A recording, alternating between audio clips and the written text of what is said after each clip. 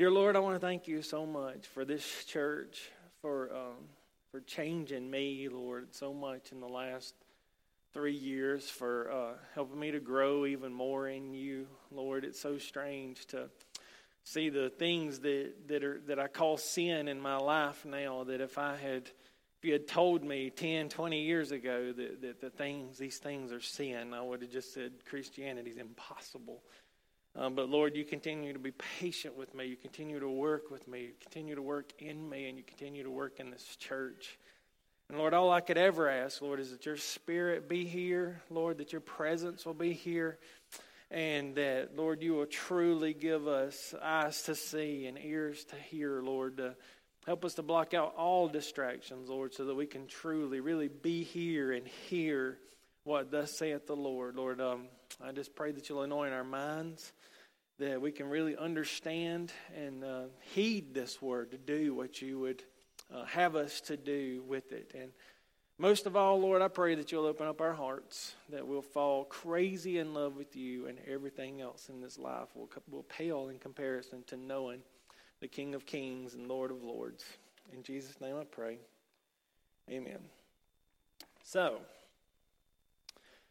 when I get up here to preach, man, I just want to make sure like it's from my heart. You know, I have so many, like, I guess you could say stock sermons. You know, if somebody like on the fly said, "Wow, we need somebody to preach," I could reel through my mind and go through about 6 or 7 and kind of pick one. I could preach, you know. And I thought 3 years ago I would have burned through all of those sermons, and I don't think I've preached a one of them since I've been here. Just kind of, well, I can preach this if I need to, and I've never been more tempted to preach one than this past week, because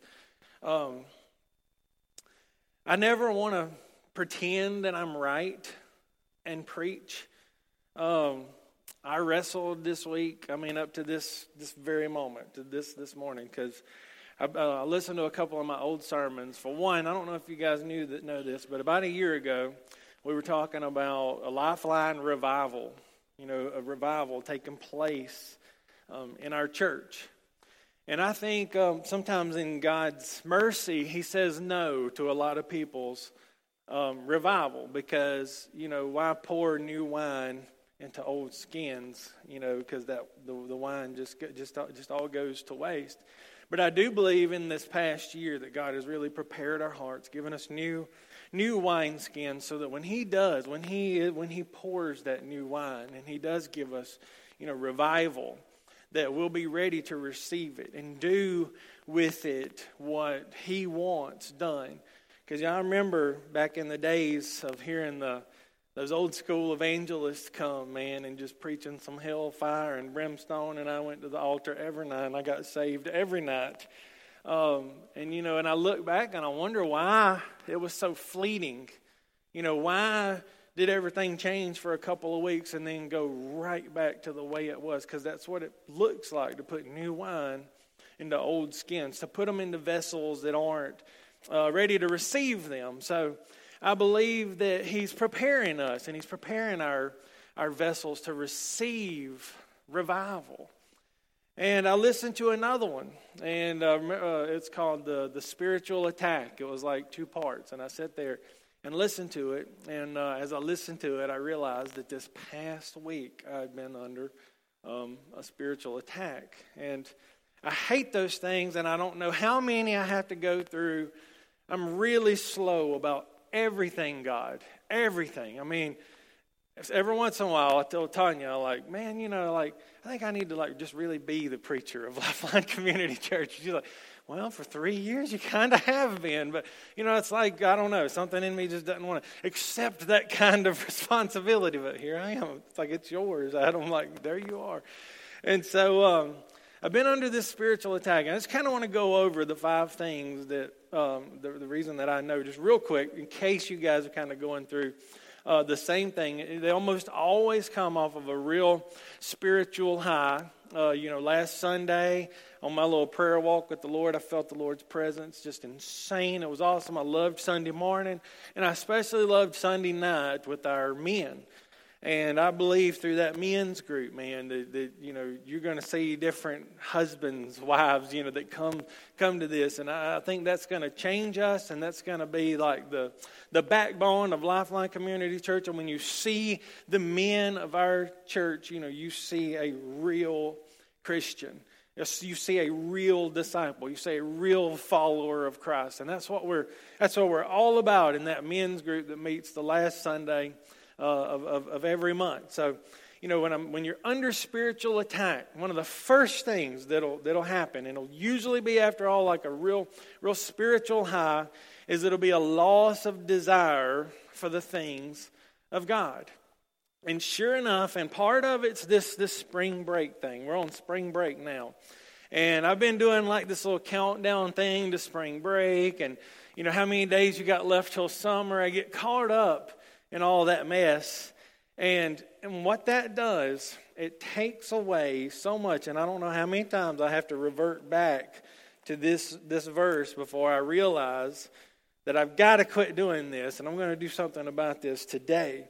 Come now, you who say today or tomorrow we will go to such and such a city, spend a year there, buy and sell, and make a profit. Whereas you do not know what will happen tomorrow. For what is your life? It is even a vapor that appears for a little while and then vanishes away. Instead, you ought to say, if the Lord wills, we shall live and do this or that. But now you boast in your arrogance. All such boasting is evil. Therefore, to him who knows to do good and does not do it, to him it is sin. And so, guys, the one thing I have to focus on, I believe the one thing that I have to get right is just live moment by moment with the Lord. And when I start looking forward or my mind goes too far ahead to spring break, I get sloppy.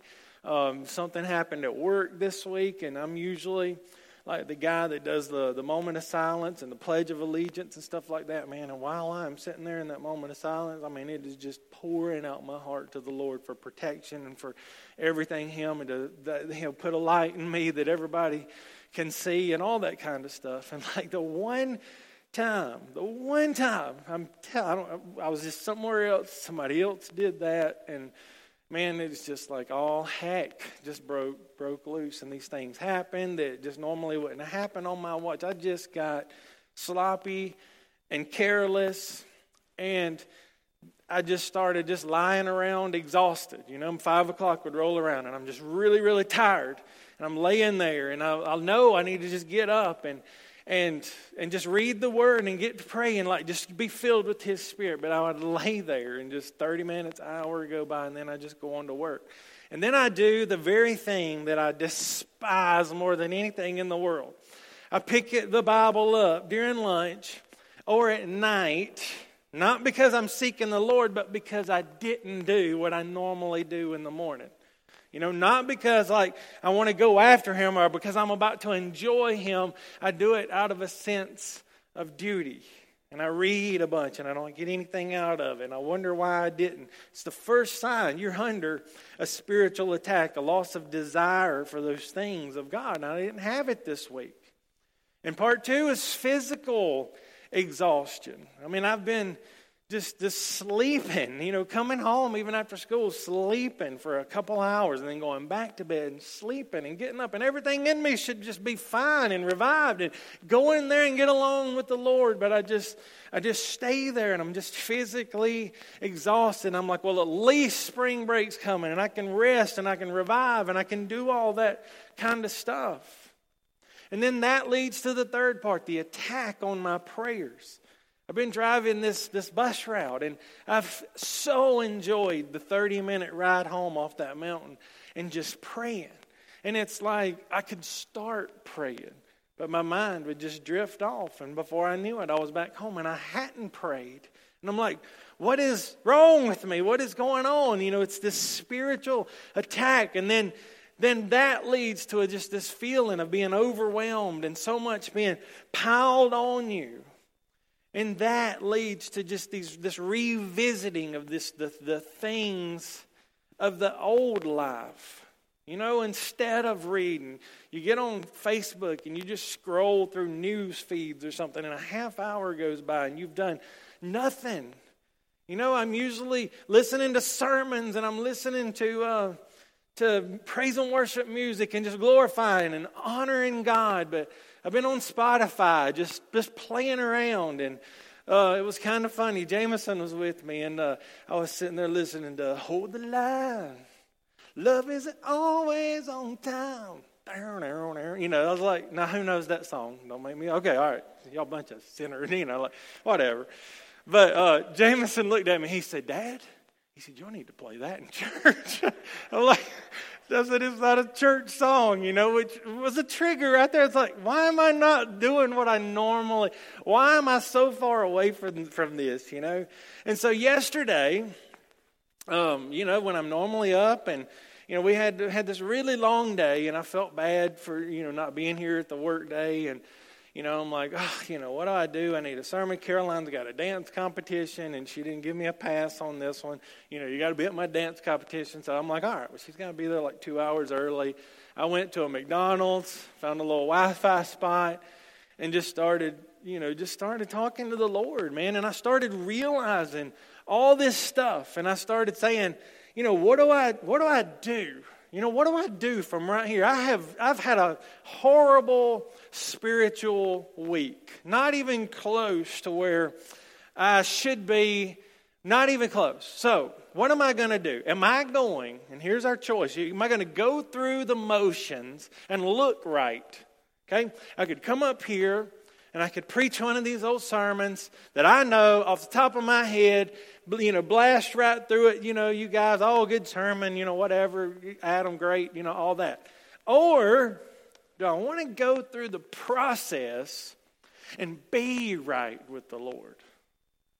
And ever since that moment yesterday, and I tell you, as soon as we did that, went to Caroline's competition. They got like first place for like everything they did. So she was a happy camper. We went to see The Case for Christ right after that. Caroline really enjoyed that. I really enjoyed that. Fantastic movie. If you get a chance to go see that, very, very good and such a blessing. It was like that began to fill my spirit up. And this morning, you know, just my spirit just began to revive. And like, you know, for whatever reason, when I walked up right there when you were singing Overcome, and I knelt down right there, it was like I didn't even have to say anything. It was like, God, just, there's that presence that I've been missing all week, Lord.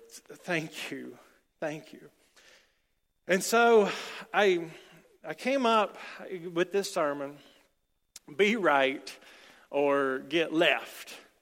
And, you know, try to play a little words on the right and left thing, but be right with God or get left by Him. Because I think we end up taking our own way, and I think He's like, well, hey, if you're going to do your thing and not my thing, He just backs off and He leaves. And He leaves you with the consequences of your decisions, whatever it is, you know, that you choose to do. So we're going to start in 1 Samuel chapter 13. So, as for Saul, this is Saul, the first king of Israel. He was still in Gilgal, and all the people followed him trembling. Then he waited 7 days, according to the time set by Samuel. But Samuel did not come to Gilgal, and the people were scattered from him. Okay, so he had this whole thing where, you know, he's got to go to war with Philistines, and he's looking around. He knows he's got to wait for Samuel to offer the sacrifice, because the king is not supposed to offer the sacrifice. That's reserved for the priest, who is Samuel. And so he knows that this sacrifice got to be made, and he's just seeing the people kind of scattered. He's seeing people kind of not unified. So the next verse. So people are kind of scattered. So Saul said, bring a burnt offering and peace offerings here to me. Okay? I'll do this. I'll take it upon myself to offer these offerings that are unlawful for me. And he offered the burnt offering. Now, just like everything else in life that you do and I do, you know, you do something you're not supposed to. Now it happened as soon as he had finished presenting the burnt offering that Samuel came, okay? And Saul had to, like, his heart start beating. He's like, man, so he goes out to meet him. Instead of waiting on Samuel to come to him, he's like, oh, hey, Samuel, what's up? High five that he might greet him. Okay, next verse. And Samuel said, what have you done? As soon as I see that kind of verse, I think, it takes me back to the Garden of Eden, when they ate of the fruit of the tree of knowledge of good and evil. And, God, he's come down to walk with Adam, in the cool of the day, and he doesn't see Adam. Adam's hiding from God. And what does he say? Where are you, Adam? Where are you? I think about that question so much. I even think about it right now in my own life. Where are you? And I'm like, man, Lord, this week I've just been so far from you. I've been under this spiritual attack. And Lord, I just want to get back, right with you. And the thing is, God knew the answer. Adam, where are you? But he wanted to see his response. He knows the answer. But what will Adam say? He's like, I'm over here hiding, because I'm naked, okay? Who told you that you are naked? He's like, nobody told me. I just know now. And then he says, have you eaten of the tree of the knowledge of good and evil, which I told you not to? And see, he knows the answer to these questions. He's looking for Adam's response. How are you going to respond to this? And instead of saying, yes, I disobeyed you, I'm sorry, what do I have to do to make it right? The woman that you gave me, that you put here, it's her fault. And technically it's even your fault because you're the one who gave it to me. I was fine without her. It's just all these excuses. Samuel knows what Saul has done. What have you done? But what will King Saul respond with? Go to his response. Saul said, when I saw that the people were scattered from me, it's them, it's kind of their fault. They're not hanging around here waiting like me. And that you did not come within the days appointed. It's kind of your fault too. You should have been here. And that the Philistines gathered together at Michmash, like here they are plotting against me, getting together. And then I said, the Philistines will now come down on me at Gilgal. And I have not made supplication to the Lord. Okay, so I was looking at all these things and I said, you know what? I got to do something for the Lord. Forget the fact that it's not lawful for me to do this. I've not begged God. I've not come before him and said, Lord, will you help me in this situation? So I realized that. Next verse. Therefore, I felt compelled and offered a burnt offering. And as I read this, I thought about myself, how I felt compelled. Okay, I'm not right with the Lord. I'm not firing on all cylinders like I normally feel that I am. And so here I've been these last few days feeling compelled to give God something. Maybe I give him something that I've come up with. And I told Tanya, I said, not one time have I ever been in this pulpit and ever given a sermon that I did not feel God's stamp of approval on it, that something didn't happen where I know it's from him and not from me. And lately I've been wondering if the first time is coming. And it gets so tempting, especially when I don't know about Wednesday, Thursday, or Friday, what I'm going to talk about. And it's like, I know I can give them something, but it's got to be lawful. It's got to be from him, because I don't want to get up here and convince you guys of anything. I want to get up here and the Lord and the Holy Spirit convict you guys of everything that you need. It comes from him, not from me. And that's Saul's.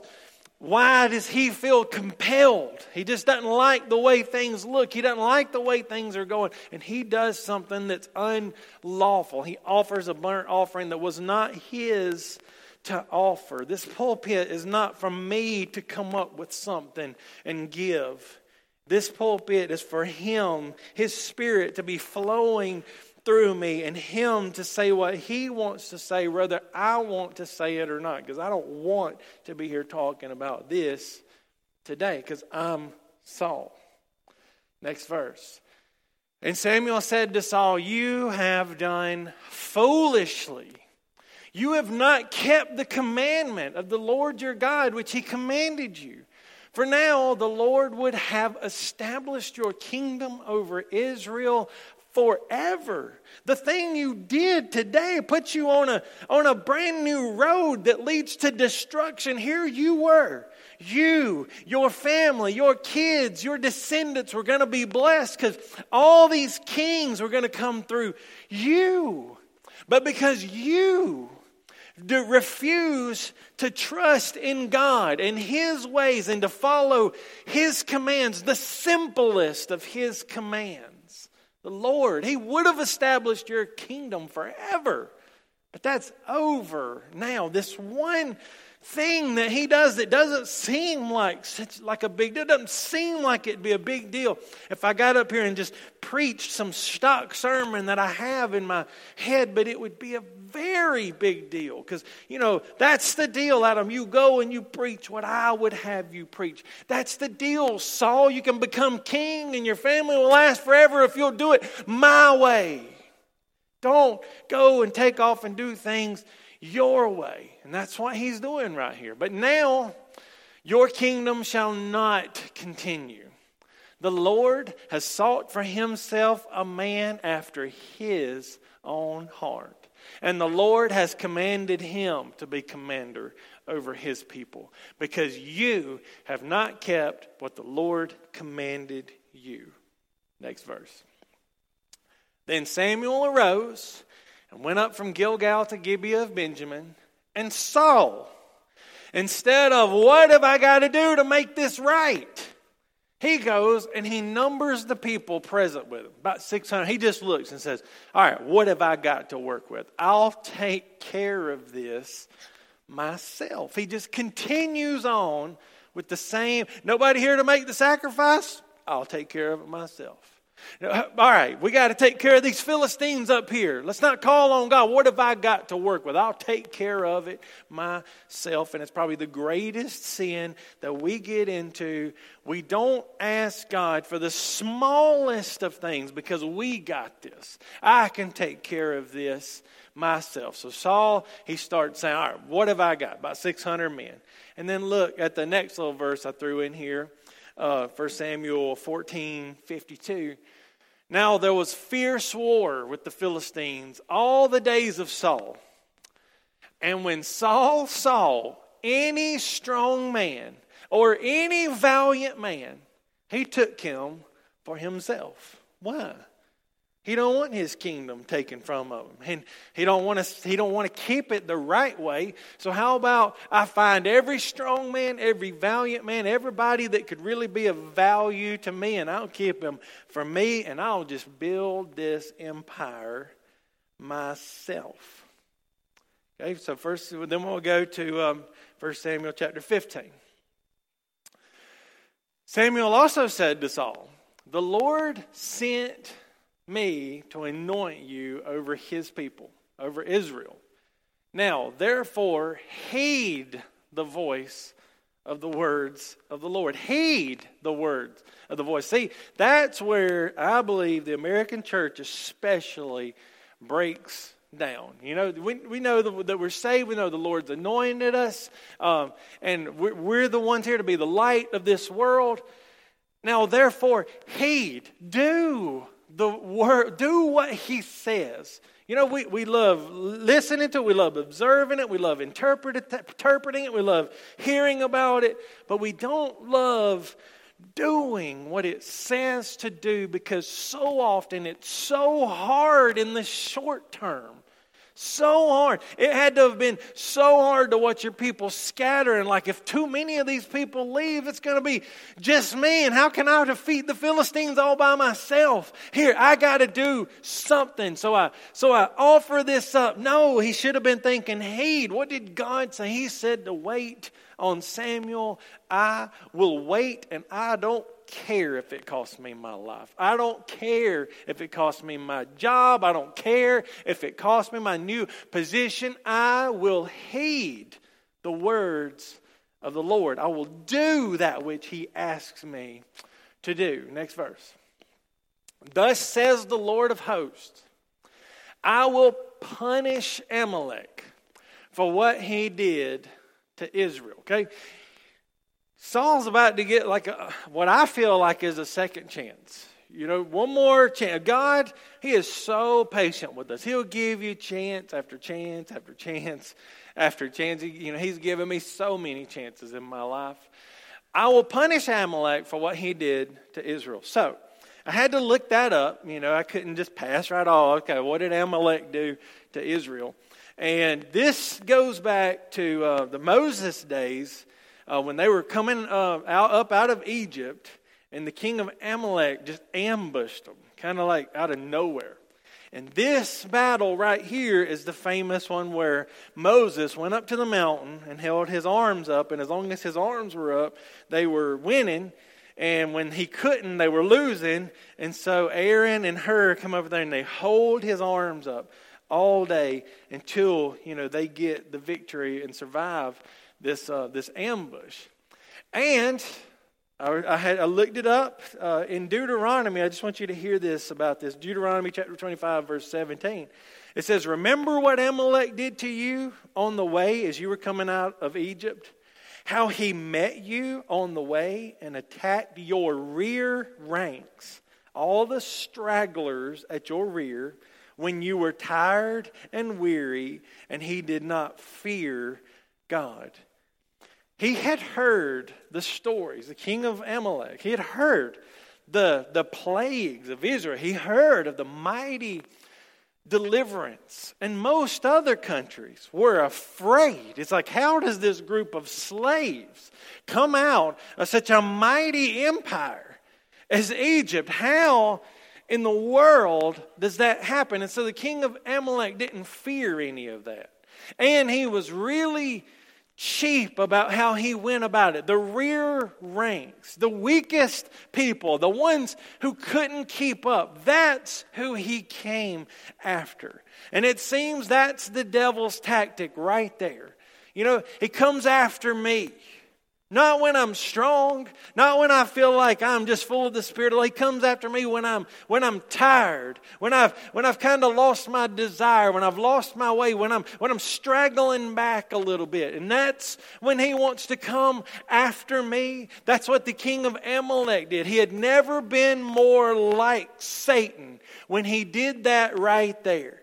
And years later, decades, centuries later, thus says the Lord of hosts, now it's time for Amalek to go down for what he did. I will punish Amalek for what he did to Israel, how he ambushed him on the way when he came up from Egypt. It's time for punishment. Next verse. Now go and attack Amalek and utterly destroy all they have, and do not spare them. But kill both, and this is where so many non-Christians have such a hard time with the Bible. But kill both man and woman, infant and nursing child, ox and sheep, camel and donkey. I want them all destroyed. You ever thought about why the Bible says God is good? We only use that like, you get healed of the disease. You get healed of something. Oh, God is good. Things work out in your favor. God is good. But maybe the Bible tells us that all the time because sometimes things happen that we don't understand. But God is still good. We love the story of Noah and the ark and the animals and everything. But you really think about that story. 8 people lived, right? The rest of them died.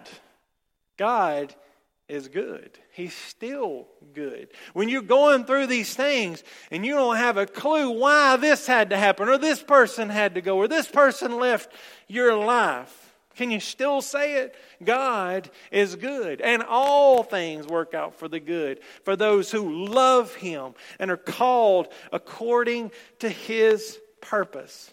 And for some reason, when I read that this morning, I thought of that movie, Conan the Barbarian. Don't go watch it. But they leave this child. It's just a little boy. And his whole family, his dad, everybody's been slaughtered.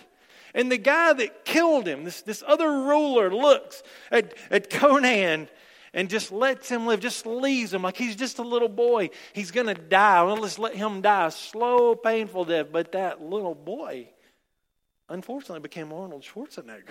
And like he kills them all. So, you never know. God knows. Like, if a father is so, or if a king of a country is so willing to attack weak and innocent, and you teach them those ways. He did the same thing to Achan at Jericho. Because Achan said, I know God said don't take anything of the plunder, but this robe, it's so pretty. And look at this money. I can hide it, and no one will know. But his family knew. And so when they bring everybody out, it sounds so awful that he brought his wife and he brought his children and stuff. But guess what, man? They're going to grow up and they're going to learn from their daddy.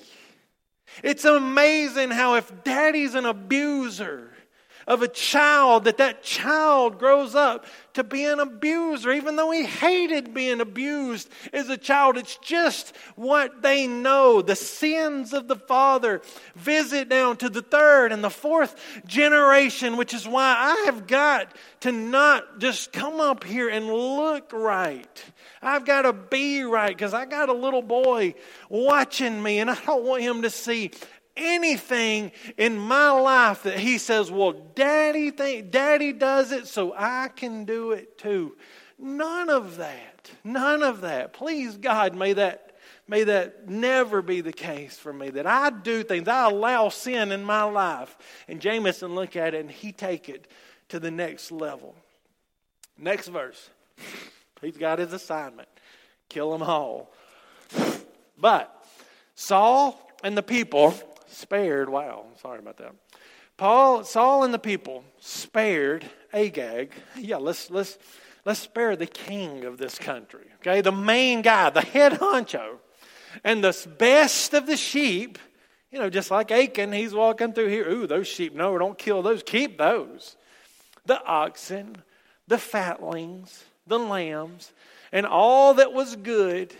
And they were unwilling to utterly destroy them, because this had been Saul's pattern ever since Samuel told him the first time. He counted those 600 men, and every time he went somewhere, he kept the best of everything, because he's going to build his kingdom his way, regardless if it's the way God says to build the kingdom.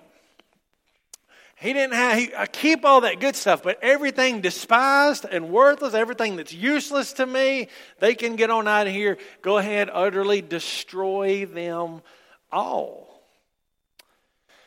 Now the word of the Lord came to Samuel.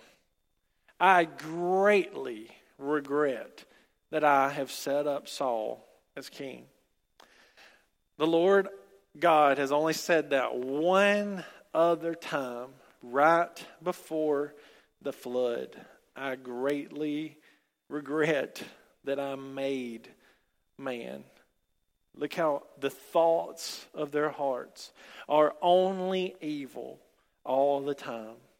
But Noah found grace in the eyes of the Lord. Same language.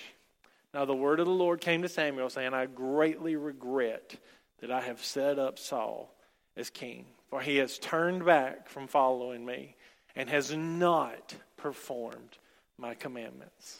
Next verse. And it grieved Samuel. And this is so convicting to me. And he cried out to the Lord all night. Have I ever been so grieved that I will stay up, that I will pour out my heart all night? Samuel did this. Samuel, he's feeling the Lord's pain, and he grieved all night. So when Samuel rose early in the morning to meet Saul, it was told Samuel, saying, Saul went up to Carmel, and indeed he set up a monument for himself. He's taking credit for this victory. And he's going on around, passed by, and gone down to Gilgal. Keeping on doing his thing. Then Samuel went to Saul, and Saul said to him, "Blessed are you of the Lord." Isn't it amazing how people so far from God can still talk the part? You know, greetings, brother. How you doing, brother? You know, all that kind of stuff. You know, and I can see, guys. I understand. I see how preachers, you know, they cannot be right, be in gross sexual immorality, and they can still get up here and talk the talk, and people still follow them like crazy, because you can go through the motions and you can look right, or you can go through the process and you can be right. But here he is going through the motions. Blessed are you of the Lord. I have performed the commandment of the Lord. He's saying he did it all, but he only did part. Reminds me of Acts chapter 5. Ananias and Sapphira sold that property, sold everything, and gave half, but said they gave it all. And the apostle says, "You're not lying to me, you're lying to God." And they fell dead. And his wife came, same thing happened. Partial obedience is disobedience, period. But Samuel said, "What then?" Okay, you've done the commandment of the Lord, right? What was the commandment of the Lord? Kill them all. What then is the bleating of the sheep in my ears and the lowing of the oxen which I hear? I don't even have to tell you. I don't even have to argue with you. Listen. You did not obey the command of the Lord. Listen to the noise. And Saul said, the people, they have brought them from the Amalekites. It was that woman, Eve, that you put here that caused me to sin. Had you not put her here, had these people, it's their fault. They have brought them from the Amalekites. For the people spared the best of the sheep and the oxen to do what? Sacrifice to the Lord your God. We're gonna turn this into just a worship service. We're gonna give all the best things to the Lord. And oh, won't He enjoy that? The rest of it, though, we utterly destroyed. I mean, this preaches so well on its own. Let's go to 1 Samuel 15, verse 21. So Samuel said, I mean, he just gets on to him. I mean, like I didn't go through all that because it's just him. You can read all that if you want. So skipping ahead a little bit, Samuel said, "Has the Lord as great delight in burnt offering and sacrifices as in obeying the voice of the Lord?" And you would certainly think in the American church that what we think the Lord desires the greatest is our church attendance, our money, our sacrifices, that we give. Guys, I remember trying to intentionally be a tither for the first time in my life. And I had come up with it was like $200 a month, okay? And I hate to say it, but I think I did it because, somebody talked about how much more blessed I heard somebody say, how much better off they are, with the 90% than when they kept 100%. And, I think I tried it a little bit more for selfish reasons, though I would have said, I'm obeying the commandment of the Lord. I would have been a lot like Saul in this, but I came up with $200 a month. That's what I was making, at the time, about $2,000 a month. And, I remember, writing that check out, every month. I think I missed 2 months. And so by the end of the year, I'd given $2,000 and got the little statement back from the church. And I was so proud of my sacrifice, $2,000 that I'd given. Now, very quickly after that, some circumstances, just random circumstances happened at school where I was going to these meetings. And we weren't getting paid for it, but all of a sudden the state said, y'all need to be paid for that. And I got a check for $2,000.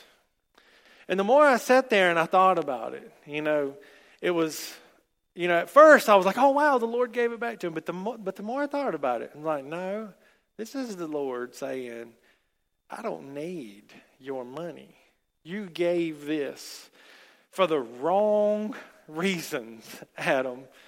I don't need your money. I just never wanted money to have you, Adam.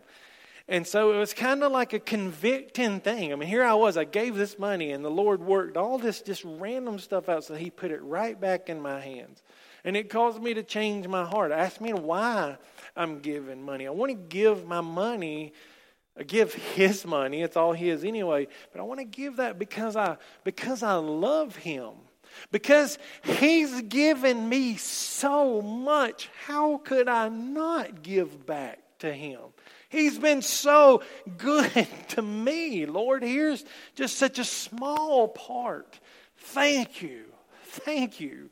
Not just randomly giving Him something because you think it'll make Him happy. Well, I didn't have a good week and I did some stuff I shouldn't do. I'm going to go to church this Sunday. I mean, He didn't delight in any of that kind of stuff. There's a big difference in looking right and being right with the Lord. Has the Lord as great delight in burnt offerings and sacrifices as in obeying the voice of the Lord? Behold, to obey is better than sacrifice.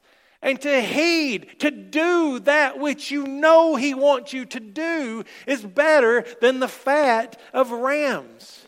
You can't just go kill something and think, oh, He's happy now. You can't just show up to church and say, oh, He's happy now. You don't just write a check. Oh, He's happy now. To obey is better than sacrifice. To do is better than the fat of rams. Next verse. For rebellion, He calls partial obedience. You're doing some of what is right. Rebellion is as the sin of witchcraft. And stubbornness is as iniquity, sin, and idolatry. Because you have rejected the word of the Lord, He has also rejected you from being king. Next verse. Then Saul said to Samuel, I have sinned. What a good start. I have sinned, for I have transgressed the commandment of the Lord and your words. What a great start. Because I feared the people and obeyed their voice. Truth. Great start, Saul. Great. Now, therefore, please pardon my sin and return with me that I may worship the Lord. Big problem, and I believe this is American churchianity right here. Now, therefore, please pardon my sin. Just go ahead and it's just over. All you have to do is say the word and it's forgiven, right? It's over. And I thought this for so many years that I basically lived how I wanted Monday through Saturday, and I go down to an altar and God's just supposed to say, okay, it's forgiven, don't worry about it anymore. But sin always costs something. And it's amazing the price that it costs. I mean, here I am, not doing anything in the world's eyes. Okay, Adam, you got tired, you got overwhelmed. I understand. Happens to everybody. Just don't worry about it. Do better next time. But, man, at the cross on Calvary, I mean, and 20 years ago, it was my sexual immorality. It was my lying that I was placing upon Him. And here I am doing this through the week and going down the altar and just saying, forget it, Lord. Like, it's fine. Forgive me. I just pardon my sin. But that sin has to go somewhere. There's a reason that you can't just keep killing more animals, Saul. It's not about that sacrifice. It's about what that sacrifice means. These animals are supposed to receive your sin. Your sin gets placed on these animals. Then it gets murdered.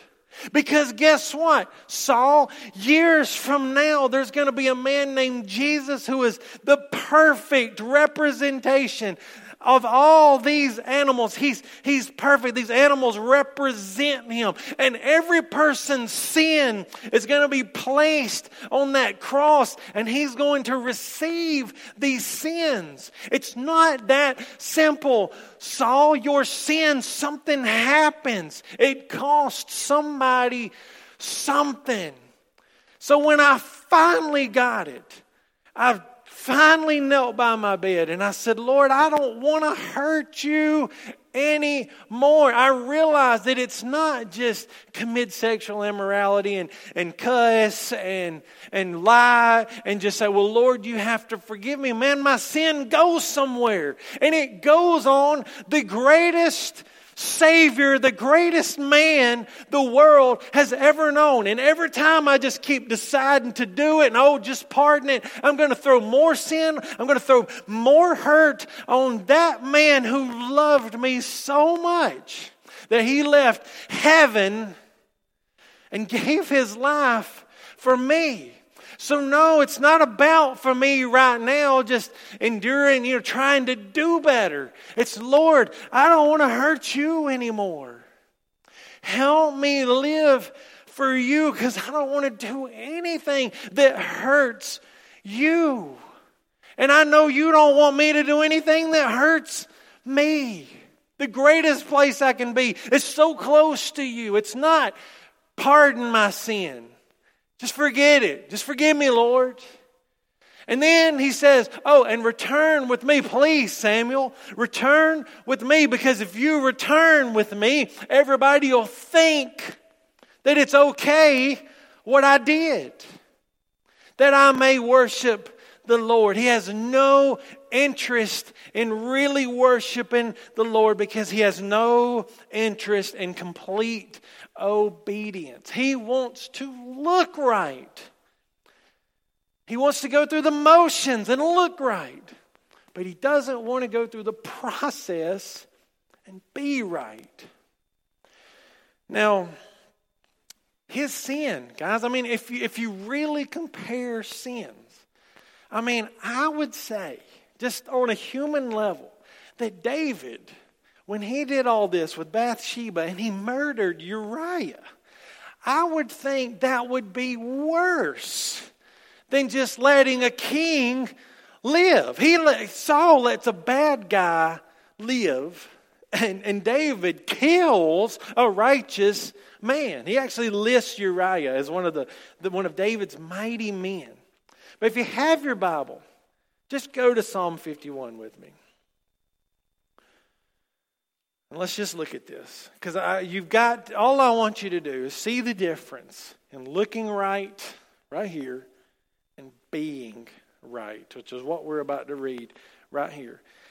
Saul, if you go on to read, man, he does everything he can to keep his position as king. He does everything he can. David does not give a rip about his position as king. He had so many opportunities to wipe Saul out, and he never did. His men drove his men crazy. You had him right there. You know God's told you to be the next king. You could have wiped him out. You could have killed him. Not for me to take his place. The Lord will take care of him in his time. Never fought for that throne. Not one time. And then on the other side of his sin, when his boy Absalom wanted the throne, he just said, you can have it. I'll go back to the cave, man. That's where I felt the most presence of the Lord. All this kingship causes me to do stuff I don't even like. I'm going back there, and I'm going to remember, I'm just going to go be with the Lord. You can have all this stuff. But David, you're the rightful king. And if he wants me back up there, he'll put me back up there. I don't need any of that. Let Absalom have it. Perhaps that's the Lord's will. I don't care. Never fights for his position. Just fights to be right with God. Psalm 51. A prayer of repentance. To the chief musician, a psalm of David, when Nathan the prophet went to him and after he had gone in to Bathsheba. So Nathan's confronted him. David says the same thing Saul says. I have sinned. I have transgressed the commandment of the Lord and your words. And he never tries to justify it. And Nathan immediately says, your sin's forgiven. What's the difference? Here's the difference. Here's the heart behind someone willing to go through the process to be right and not go through the motions to look right. Have mercy upon me, O God, according to your loving kindness. According to the multitude of your tender mercies, blot out my transgressions. Wash me thoroughly from my iniquity and cleanse me from my sin. For I acknowledge my transgressions, and my sin is always before me. Against you, you only have I sinned, and done this evil in your sight, that you may be found just when you speak, and blameless when you judge. Behold, I was brought forth in iniquity, and in sin my mother conceived me. Behold, you desire truth in the inward parts, and in the hidden part you will make me to know wisdom. Purge me with hyssop, and I shall be clean. Wash me, and I shall be whiter than snow. Make me hear joy and gladness, that the bones you have broken may rejoice. Hide your face from my sins and blot out all my iniquities. Create in me a clean heart, and O God, and renew a steadfast spirit within me. Do not cast me away from your presence, and do not take your Holy Spirit from me. Restore to me the joy of your salvation, and uphold me by your generous spirit. Then I will teach transgressors your way, and sinners shall be converted to you. Deliver me from the guilt of bloodshed, O God, the God of my salvation. And my tongue shall sing aloud of your righteousness. O Lord, open my lips, and my mouth shall show forth your praise. For you do not desire sacrifice, or else I would give it. You do not delight in burnt offerings. The sacrifices of God are a broken spirit, a broken and contrite heart. These, O God, you will not despise. Do good in your good pleasure to Zion. Build the walls of Jerusalem. Then you shall be pleased with the sacrifice of righteousness, with burnt offerings and the whole burnt offering. Then they shall offer bulls on your altar. We only offer sacrifice when our hearts are right. And guys, you can come join me and pray, but I'm not putting my hands on anybody today. I'm making things right for myself. So anybody that wants to join me, go ahead.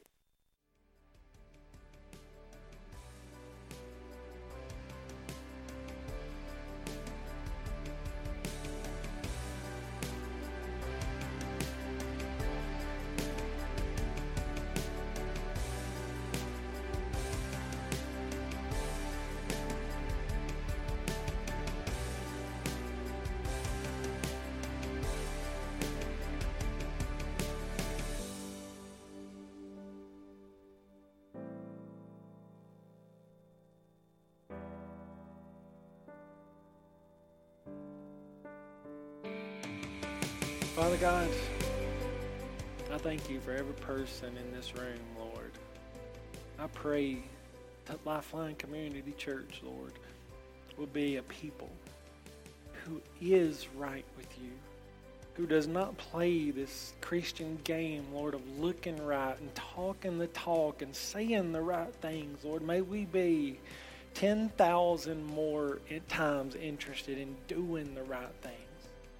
Lord, make us the daddies we need to be, the mamas we need to be, the husbands we should be, the wives we should be, that you've called us to be. Help us to love people. Help us to truly have a real light of God inside of us that other people see. And Lord, they end up glorifying you, our Father in heaven, Lord. Give us true revival, Lord. Give us the new wineskins that want to be right, that want to go through process, not through motions. And fill us, Lord, with your Holy Spirit. Grant us revival. But only grant us revival, Lord, if we will do with it what you would have us to do with it. Don't send it to us, Lord, if we'll just be more of the same and let that wine pass right through us and spill out on the ground and be asking for more later. Only fill us, Lord, if we will use it to become true disciples of you. Only give it to us, Lord, if we'll use it to invite people in, not so we'll have more people, so that we can build them up in Christ and let them know a life they didn't even know existed, Lord. Show us that life. Help us to learn to live that life of joy and peace and patience and kindness, Lord. Fill us, give us the fruits of the Spirit, Lord, and help us to be different. Help us to truly, truly honor and worship you, Lord. Thank you for this week, Lord, this holy week. May we just use it, Lord, to spend as much time with you as possible, not because we have to, but because we want to. Bring us back Friday night, Lord, so we can make communion as serious as we've ever made it in our lives. And may we drink in the body that took all that pain and suffering for us, Lord. And may we drink in that blood that forgives us and washes us clean and makes us holy, Lord. May your Spirit go before us to Good Friday night, Lord. And may your Spirit just be here and just overwhelming. And bless our Easter Sunday morning service, Lord. I pray that you'll give me the words to preach, that people will invite people, Lord, and lost people may come to know you and take that first step with you. And whoever does, Lord, if anybody receives that seed, may it not fall by the wayside or on ground that'll get scorched or on ground that'll get choked out by weeds, Lord. Help us to be to bring people and plant seeds, Lord, for people that'll produce some 30, some 60, some 100. Lord, all I know is there is no one like you, and I thank you so much for just the feeling of being clean and forgiven and being right with you. In Jesus' name I pray. Amen.